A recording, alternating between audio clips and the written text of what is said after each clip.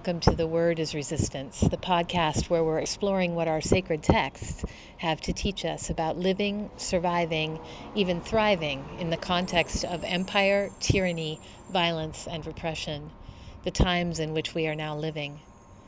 What do our sacred stories have to teach us about our role in resistance, in showing up, in liberation?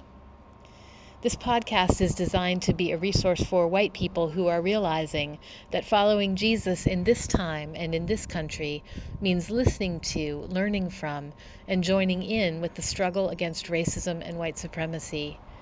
We welcome your feedback and especially appreciate feedback from and accountability to listeners of color. My name is Nichola Torbett, and I'm one of many lay leaders at First Congregational Church of Oakland in California.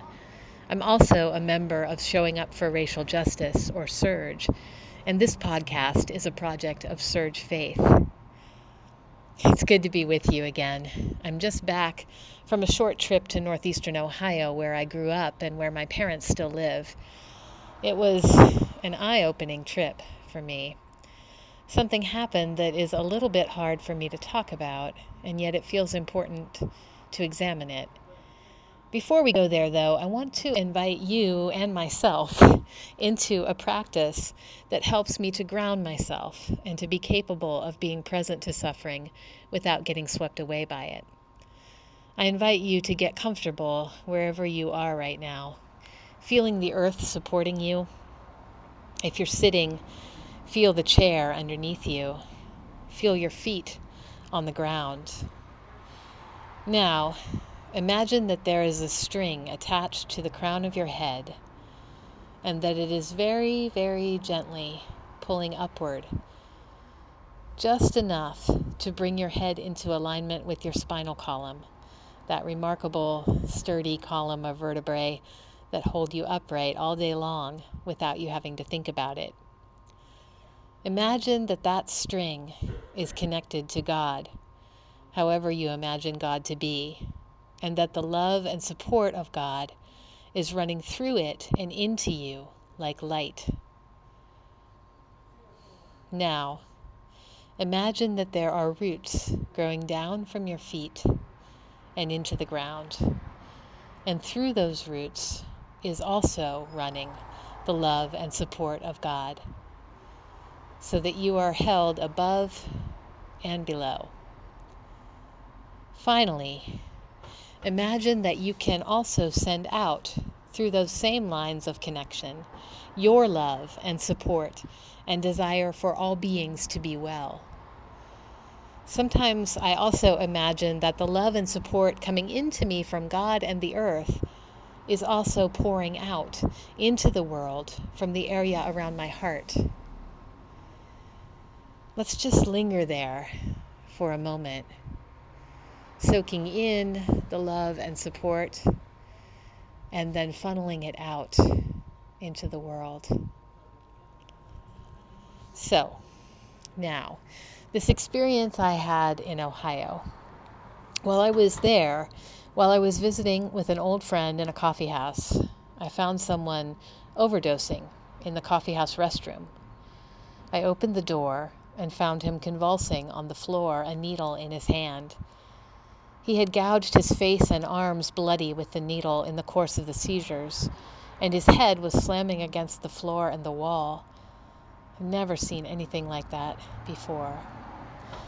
Times like this, you have to decide in a split second what you are going to do. I have to be honest that I think most days I would have backed away, called in others who, I might tell myself, were better equipped to deal with the situation. Now, I'm not interested in judging that decision to back away. Often it may be the right one. But I am interested in whatever it was that not just enabled me, but compelled me this time to move in. Calling out for someone to call an ambulance, no police, please, no need to criminalize this. I shoved myself into the bathroom, helped the barista who had rushed over to remove the needle from the man's hand, and then wedged my lap and torso under his head where it was banging, and I stayed there until the paramedics arrived, stroking his hair and telling him it was going to be all right. I have not been able to stop thinking about that man ever since. We have all been hearing about the so-called opioid epidemic. More than 4,000 people died of overdose last year in Ohio alone. But this was not an epidemic. This was a human being, right in front of me. His clothes were ragged. His skin was pasty and mottled. He was in a bad way. I suppose one might have dismissed him as a junkie. I might have been afraid to get involved with him under ordinary circumstances. But through no particular moral righteousness of my own, for reasons I can't explain, and certainly do not want to claim credit for, in that moment I had to get in there. And I can't stop thinking about him. I can't stop wondering about the conditions of his life. You see, I grew up there. I know about the homophobia that soaked me in shame. I know about the segregation of communities and the deeply entrenched white supremacy that distorted my relationships even as I benefited from it. I know about the lack of opportunity and the economic depression of that Rust Belt region now that the steel mills have shut down.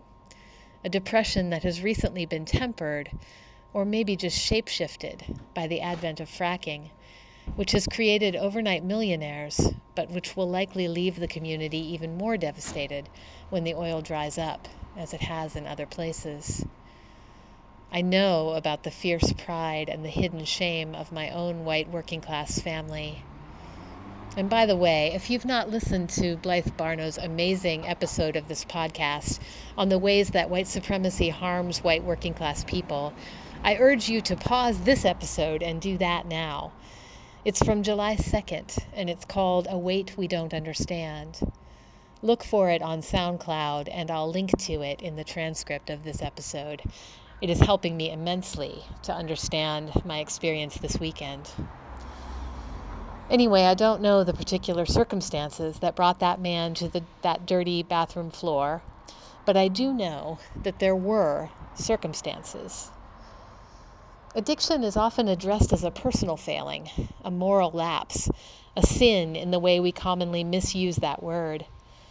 But I believe, based on my own experience, the research, the experiences of people I love, that it is instead a social failing, a communal disease that enables us to survive the agony of living in a world that is so far out of alignment with God's intention, that deep interconnectedness, abundance, and joy that God intends. Addiction destroys individual lives. It is almost always fatal if left untreated. And it further decimates families and communities that are already hurting from social conditions largely outside our control. Addiction is as much communal as it is personal. And maybe that is true of all health issues. So all of this has put me in an interesting frame of mind to contemplate our lectionary passages for this week. Let's turn there now. I'll be focusing on Mark chapter 1, verses 29 through 39. Courage, sisters, don't get weary. Courage,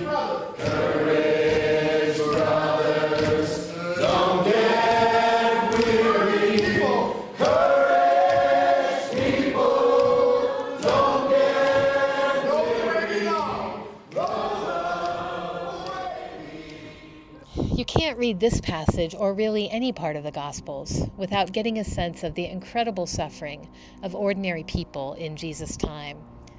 People all around him in every town he visits are sick, hurting, bent over, paralyzed, afflicted with socially isolating leprosy, and possessed by what are called demons. People are in a bad way. And then, as now, these afflictions were sometimes viewed as personal failings. You might remember the healing of blind Bartimaeus in the Gospel of John, where people are so caught up in speculating about who sinned, Bartimaeus or his parents, to make him blind, that at first they can't even take in the miracle that he has been restored to sight. And even when the accusation of sin isn't voiced, illness and disability, whether physical or mental, are grounds for social exclusion. There are these laws about cleanliness and purity that discourage people from coming into contact with those who are sick, people with leprosy, even menstruating women, all of whom are considered unclean. To touch someone who is unclean is to become unclean oneself. The status of unclean is contagious. And in a way, that makes sense, right, in a culture with very little health care. In fact, most of the Jewish law can be understood as guidelines for keeping an endangered community alive amidst serious danger of infection that was, at the time, untreatable. After all, there were no antibiotics, right?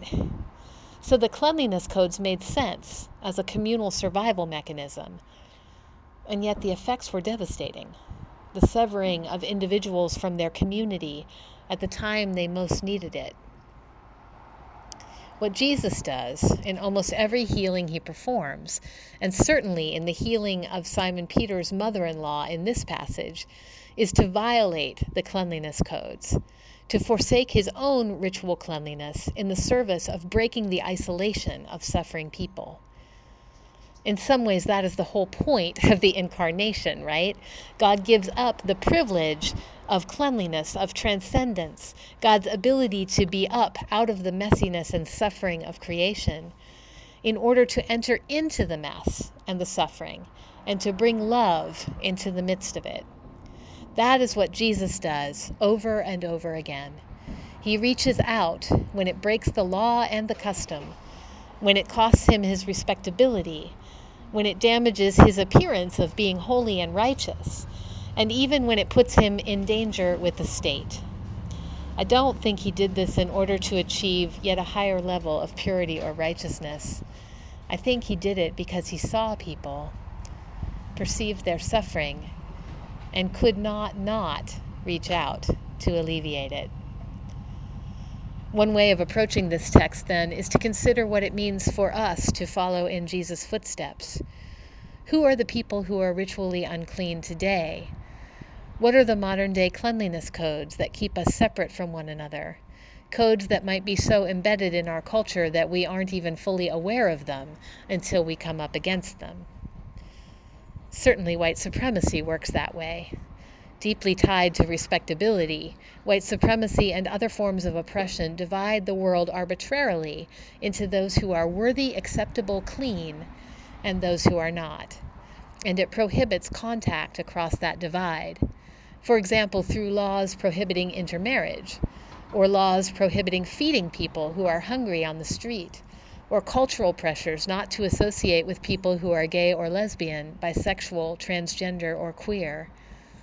This latter pressure works through a logic very similar to the cleanliness codes. If you associate with LGBTQ people, you are at risk of being considered queer yourself. In other words, of losing your heterosexual privilege.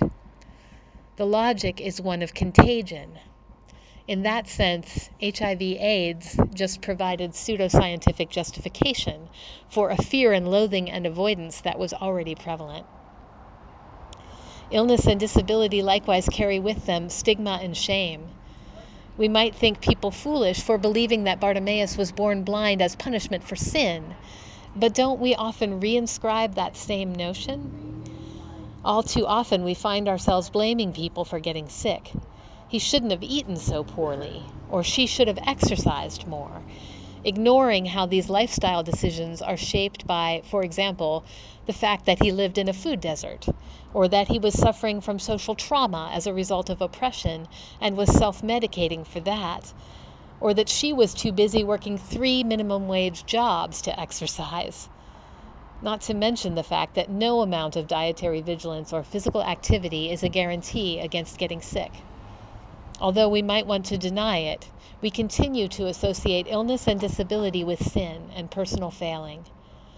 Maybe we do this because we want to believe that if we do everything right, illness or disability can't happen to us. We try to distance ourselves from suffering by blaming the sufferer and distancing ourselves from them. This blame game is a key piece of the logic of white supremacy. The systems of white supremacy are maintained by our willingness to believe that people of color somehow deserve what they get. If a black child is beaten or killed by the police or the school security guard, well, they must have done something to deserve it. If black or brown people are disproportionately incarcerated, it's because they are morally deficient. If people of color are underrepresented in both public and private leadership positions, it's because they are not as talented. We blame the victim rather than examine the social conditions and the systems that are generating disparities in health and other outcomes, conditions and systems in which we ourselves are implicated. We try to remain separate, uncontaminated. If our lives are hard, bitter, and painful, at least we are not that. It's really uncomfortable to be around suffering. It's uncomfortable to be around sick people, old people. As much as we fear physical contagion, I think we fear that we might have to feel the pain that we are stuffing down, both the pain from what we are allowing to happen to others and the pain that we feel from our own oppression. Coming into contact with others' suffering may stir up our own. We fear having to confront our own fragility, our own mortality, so we protect ourselves by distancing ourselves. Laws and cultural norms around respectability only serve to reinforce this distancing.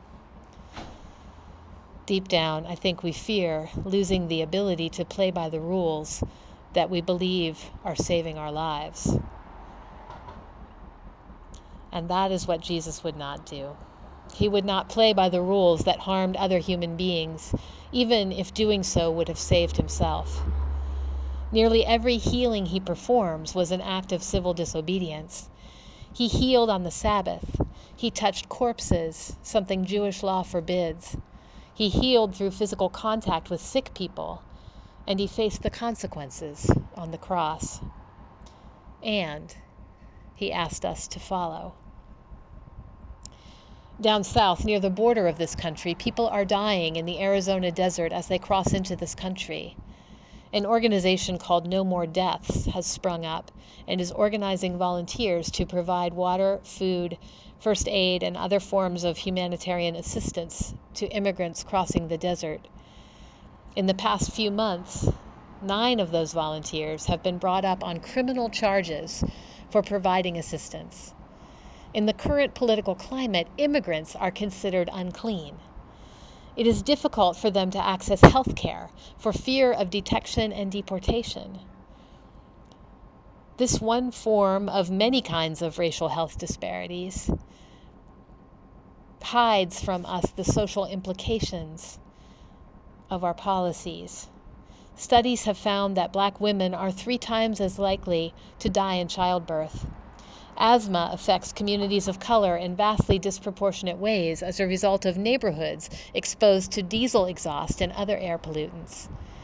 Black children have a 260% higher emergency department visit rate, a 250% higher hospitalization rate, and a 500% higher death rate from asthma compared to white children. I could go on and on citing statistics. But these health impacts are not individual. Addiction is not individual. Social isolation as a result of illness and disability is not an individual problem. None of this is the result of individual decisions, mistakes, or sin.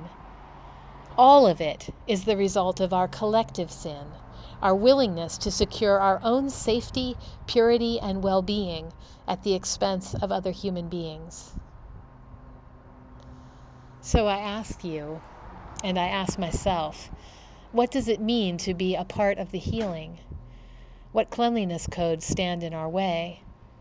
What risks are we willing to take to do that? Jesus beckons us not just to admire his healings, but to follow in his footsteps. Amen. We are building a new world. We are building a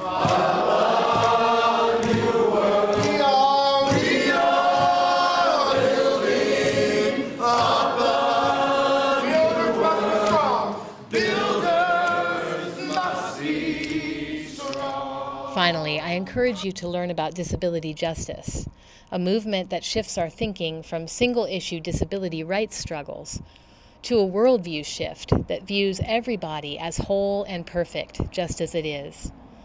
As Nomi Lamb puts it, disability justice challenges the idea that our worth as individuals has to do with our ability to perform as productive members of society. It insists that our worth is inherent and tied to the liberation of all beings. I'll include a bunch of links in the transcript so that you can learn more about disability justice. Then, please begin to think about how you can begin breaking down assumptions about whose bodies and minds matter. Assumptions that Christianity all too often has reinforced by the way we talk about Jesus' healings. How can we shift the conversation so that we are no longer pathologizing certain bodies, but instead critiquing the systems and structures that exclude them? What are the practical things you can do at your church or in your community to begin this process? Some communities I know have begun asking people to avoid wearing scented products to church so that people with scent sensitivities can more easily participate. At the very least, we can rethink when it is necessary to stand or kneel to avoid putting those who can't in an awkward position. Please share what you are learning and doing by commenting on this podcast or on our Facebook page. We want to learn along with you. Thank you for joining me this week. As always, the transcript of this episode is available on the Surge website at www.showingupforracialjustice.org, and it will include references, credits, and copyright information, as well as a bunch of resources to support your action. Next week, Alan will unpack the scriptures for February 11th. Be sure to subscribe to this podcast so that you don't miss an episode. You can find out more about Surge at showingupforracialjustice.org, and our podcast lives at SoundCloud. Search on The Word is Resistance. You can interact with us there if you have questions or need help with action ideas. The music you hear is a live recording of a song gifted to the Freedom Movement by Dr. Vincent Harding, We Are Building Up a New World. The group you hear singing is No Enemies, a multiracial group of activists and musicians in Denver, Colorado, who come together for movement choir practice to bring singing back into direct actions and other movement spaces. This particular choir practice is from December 2014, and it's being led by Minister Daryl J. Walker. We are deeply grateful to the Freeney Harding family for letting us use this song for this podcast. Our sound editor this week is Maxwell Pearl. Thank you, Max. As always, blessings to you in all that you do to resist injustice and in all that you do to build up a new world. Until next time, I'm Nichola Torbett.